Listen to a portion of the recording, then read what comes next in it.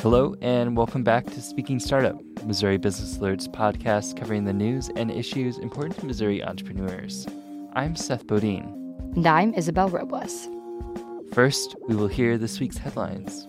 Then we will have an interview with Kelsey Ryan, the creator of Beacon, a nonprofit news organization launching in Kansas City. After that, you'll hear my story about efforts to boost maker businesses in Columbia's Business Loop. And then you will hear our digits, the important numbers this week in entrepreneurial news.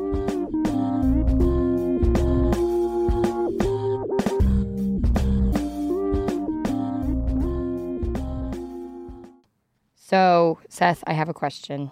I'm wondering, if you had $6.5 billion. Oh my gosh. We'll get back to that later. But if you had $6.5 billion, what is the first thing you would buy? So essentially, if you had money at your disposal, what would be the first thing you would buy? Maybe I would donate to my local NPR station. Woo! That's a good one. What would you do? I would pay off college. Oh, yeah, that's important. Mm-hmm. And then probably a trip. I would buy a trip for my family and I to go to... You could buy a little island.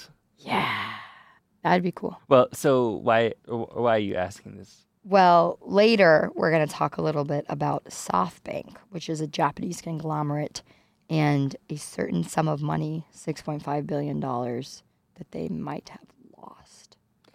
Ooh, yikes. Yikes. But we'll get back to that later. So we should get to the news. Yeah, let's do it. Divvy Homes, a Silicon Valley real estate startup, plans to open an office in the St. Louis area. This comes weeks after the company raised $43 million in a funding round. The startup aims to increase homeownership by purchasing homes for customers in a rent-to-own arrangement. Divvy also announced new locations in Dallas and Tampa, Florida, which the company said will make its platform available to more than 13 million additional people. St. Louis-based Arch Grants awarded $50,000 apiece to 20 startups in its newest cohort. As a part of the award, the companies will operate out of St. Louis for a year at minimum. Half the companies in the cohort are St. Louis-based, and this year's cohort also includes one international company. Arch Grants announced that next year it will be extending awards to 25 companies. According to the organization, Arch Grants have raised $239 million in follow-on capital, and the companies in their cohort have created 1,800 jobs since its start in 2012. A rent technology startup in Kansas City just raised $4.75 million in funding. The company Simplify makes payment software to help multifamily property owners reduce expenses. The rate covers core expenses like advertising and office payroll, all done through one medium. Simplify currently operates more than 500 multifamily units in Kansas City and is on track to support 3,000 units by the end of 2020.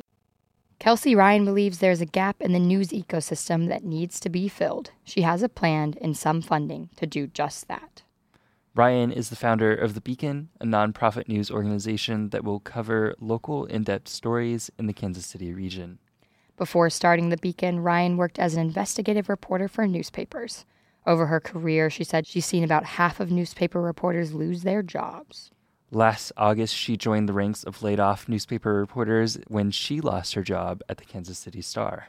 Ryan says the way people want information is changing, and print media has not caught up with that change.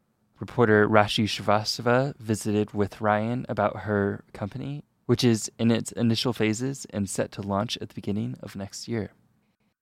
So what motivated you to create your own nonprofit journalism organization? I've grown up in this region and I care about this region, and we need journalism here too, and we need strong journalism here. And a varied news ecosystem is the term. And so I knew about how other places were starting a nonprofit news that was focused on local and regional, and thought we should do that here as well. Okay. So I started doing a lot of research and basically calling up other people who have started these, interviewing them, looking at their 990 tax forms. I think the biggest misconception for a lot of people is that nonprofit news is not really a business model, it's a tax status. You still have to make money, you still have to have a business plan, you can't be reliant on just grants and foundations in perpetuity. And so to me, this last year has really been kind of getting a mini MBA, if you will. Yeah.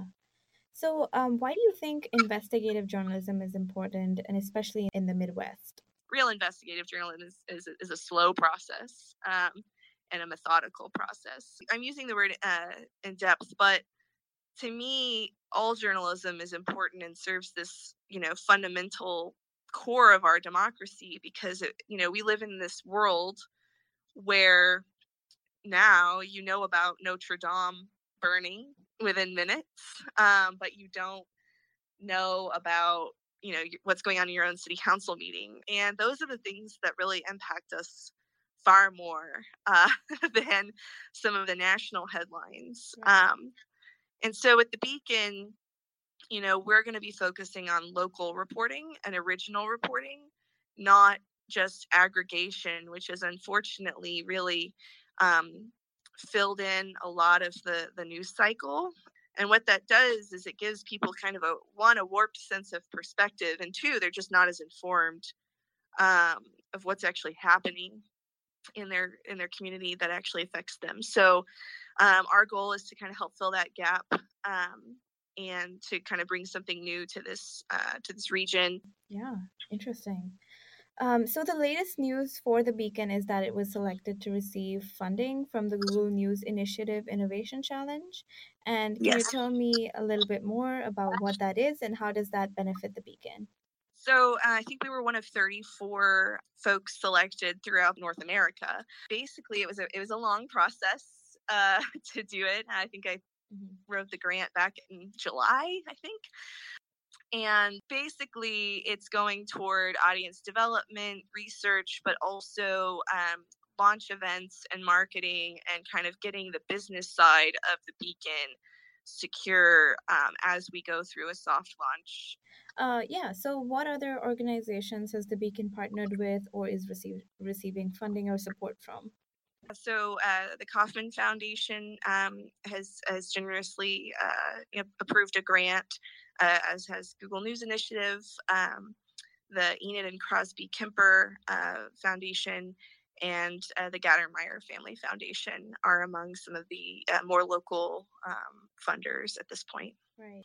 What is the revenue? What are the various revenue streams for the Beacon? I know you mentioned advertisements and grants, but is there anything else that you haven't touched on yet? Yeah. So, in the beginning, as we're doing our startup phase, of course, and being a nonprofit, we're wanting to utilize grants from foundations and individuals, and individual donations, essentially to be our startup funding. And so one of the board members he describes it as priming the pump, right? So we need to get, it's a chicken egg problem. We need to get content out there, but you can't get content and stories out there until you can pay for reporters. So essentially, it's like, okay, well, how do you do that? So we are looking for those kind of funders to help us kind of get launched.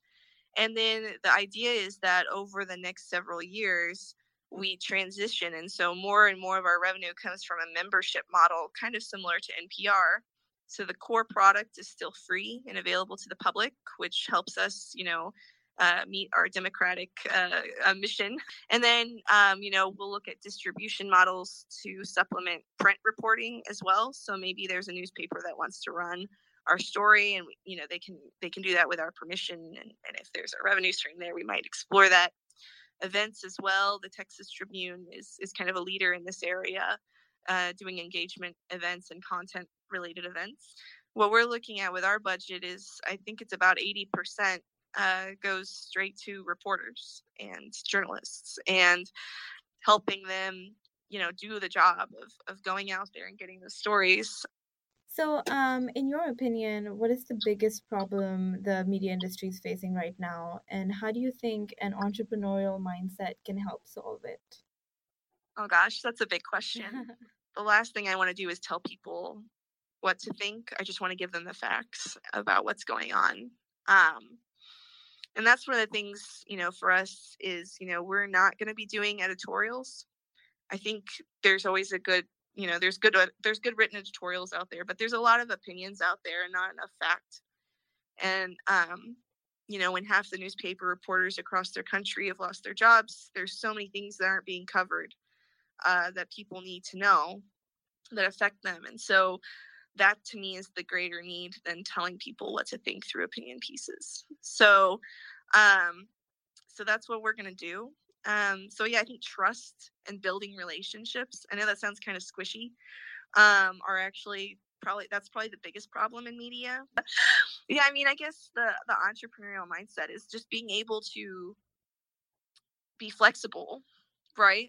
And to try new things. And if they don't work, why didn't they work? And then how can we build off of that? Or how can we start from scratch? And being able to do that and be nimble, I think that's really important. And so we have got to understand that this is a two-way street for communication with people and with audiences. And so I think that's a really important thing to do. And I think that applies to business. I mean, generally, I think, most people doing services or products out there or whatever have got to understand that, this is not a one-way transaction. It has to go both ways, and that you have to get feedback from people, and you have to be able to pivot and to move forward and to sometimes push yourself into areas you're not familiar with so that you can survive and, succeed and, sustain. So.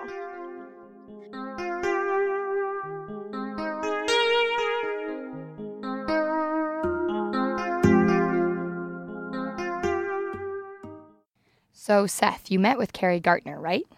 I did. Gartner is the executive director of the Loop Community Improvement District. Okay, so what is the Loop and what does Carrie do? Well, it's the historic business loop in Columbia, and part of Gartner's job is to find ways to bring in new businesses and entrepreneurs. So what do they have upcoming? Gartner says the Loop CID recently received 2 national grants. One of them in particular is an Etsy Maker grant for $40,000. And she says it fits into the Loop's maker legacy. Basically, a maker is someone who makes things on a small scale. I talked to Gartner about her ideas about makers and the steps going forward to develop the business loop. I've noticed that a lot of this redevelopment has been focused on makers. There's been a mini maker fair and the recent Etsy grant for $40,000. Why the focus on makers? Well, we looked at the street itself, and we have a lot of kind of DIY service centers, fix-it places. So you can get your car fixed here, you can buy tools, you could get home improvement equipment and materials. So it kind of fit, the whole idea of small-scale manufacturing or makers, fit with what the street was doing already. So the whole idea is if you're going to do economic development, how do you maintain the character of the street? And that was one way we saw that we could keep the street what it was, which was, folks coming in with work boots and Carhartts and getting stuff done, and finding a niche that really wasn't covered by any other area in town. And so that's how we really looked at makers and manufacturers as a way to really enhance what we were doing. What kind of businesses are being attracted to the Loop right now? So we're talking to a lot of folks right now who are incubating their own business or are small businesses. So we've got 2 great projects coming on board. We're working to put a shared commercial kitchen at Mizzou North, and MAC, Mobilier Community College, is working on putting a shared makerspace here at Parkade Plaza. So these are all ways that we can pull in these small, maybe 1 or 2 person businesses to the Loop, give them a place that really is affordable. They don't have to buy the equipment. They don't have to buy the stoves, the ovens, the woodworking machines. And they can come here and locate a business for a relatively low cost. When looking at the Loop CID, has there been, or development plans, has there been any other development efforts in other communities that the Loop has based their own projects and development ideas on? And that's a great question. And we were really inspired by a couple things. One was the work that existing property owners had already done on the business loop. Parkade Plaza is a great example, transformed an empty kind of failing mall into an educational and retail center. So that was inspiring. We're also looking to other cities. For instance, if you look at Knoxville, they also received both of the national grants that we did, although in a previous funding round. So we're kind of looking at them to say, okay, what have you done and what have you done right and where can we just pretty much, steal your ideas? So I think the biggest things are shared spaces. How do we make it affordable for people who may not have access to family wealth or a relationship with a bank, maybe don't have a huge income? How do we find spaces that are affordable for them to locate in? So we've toured maker spaces in other cities. We've toured a lot of commercial kitchens in other cities to see how can we shoulder some of the costs and use this as an incubator.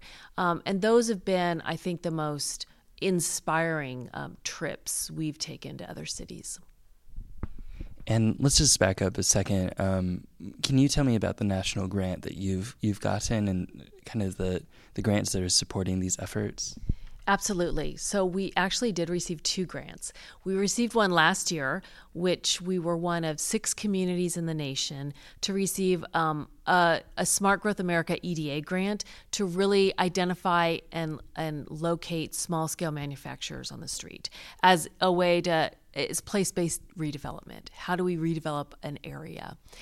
That was super successful in really getting a lot of community support behind us and really introducing us to a lot of these makers and producers. The second one, the Etsy MasterCard grant, was the most recent one. We were one of 5 cities in the nation to be named in an Etsy Maker City. We got $40,000 cash for a year-long program to really do the next step to support these makers and producers and creatives. And that's just begun. But what we're really looking at is how do we do some marketing and branding of makers in Columbia, Missouri?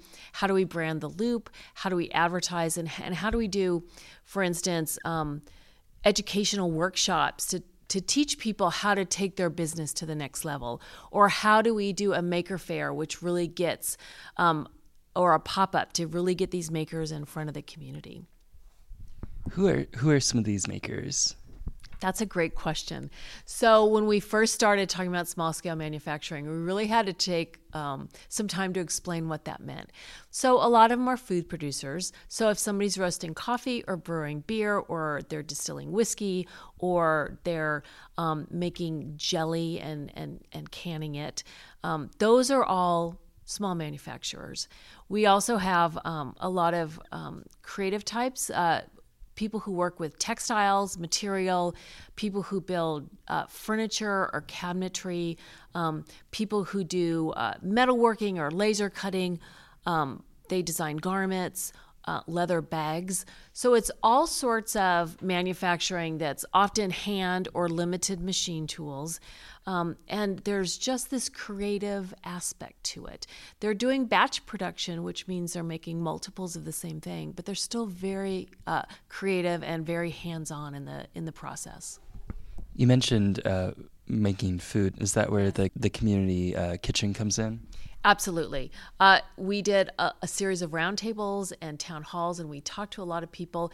And without a doubt, what they said is, we need a commercial kitchen. There are a lot of caterers, there's food trucks, there's farmers who are doing value-added products.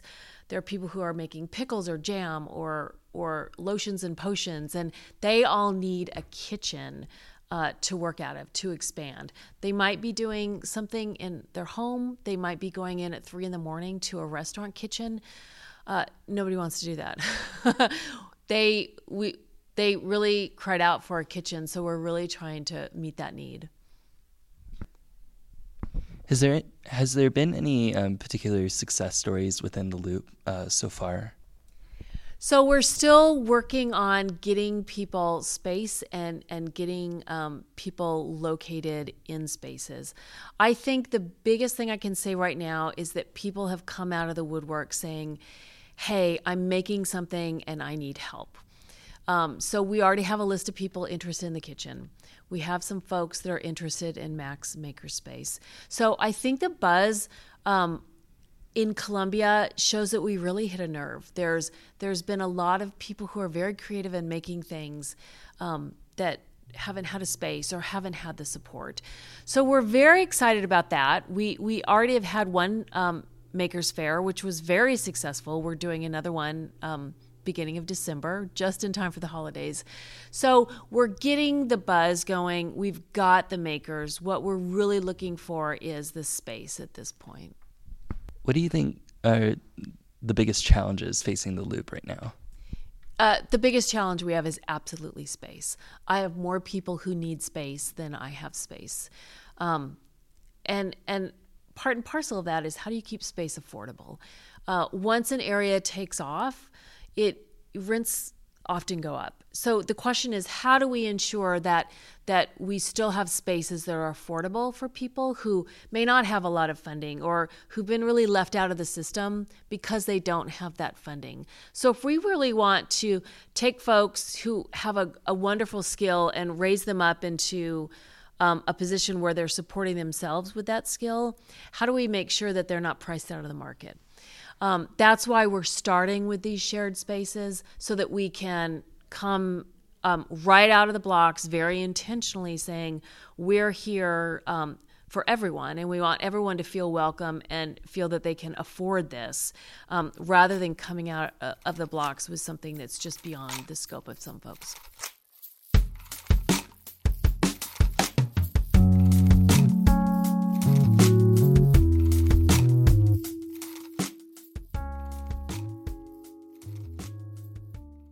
And now it's time to share our digits, the numbers that matter to you in entrepreneur news.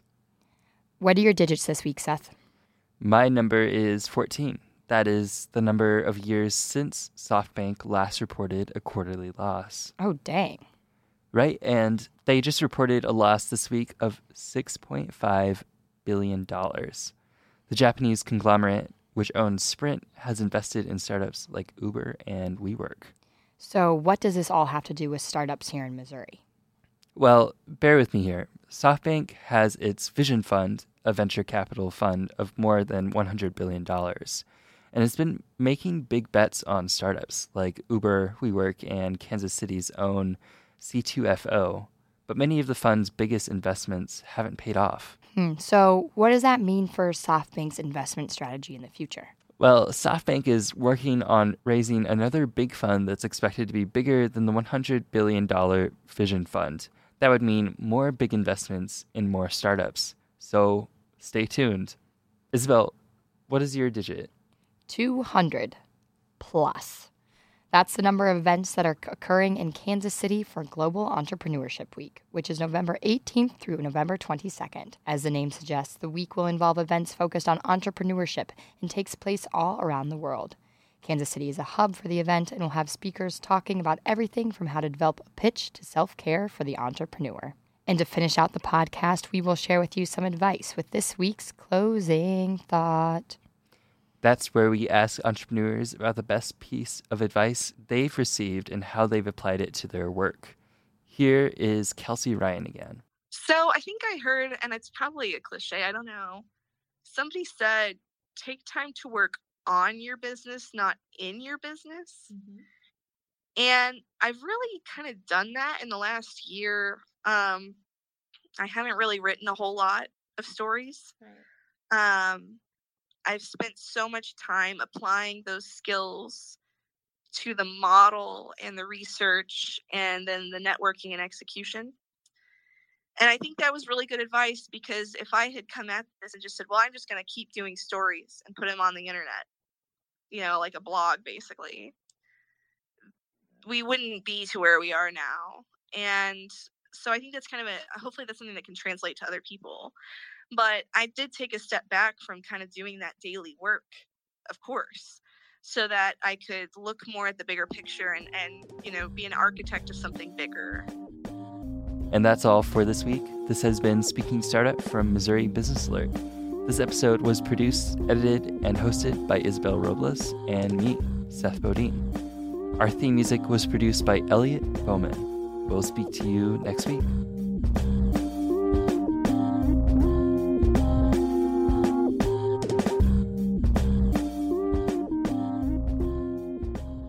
Talk about daylight savings time. I like it. Not a good deal in my eyes. I know, because sometimes I wake up at really late in the day, and then Doesn't change anything for you. Well, I guess it's darker earlier. Yeah, so I feel like I just become more nocturnal. It's like 5 p.m. and I think it's midnight, and I just get tired. I get tired so easily. But especially during daylight saving. That was actual yawn. That was an actual yawn. How did I predict that you were going to yawn? You were like talking about savings. Yeah.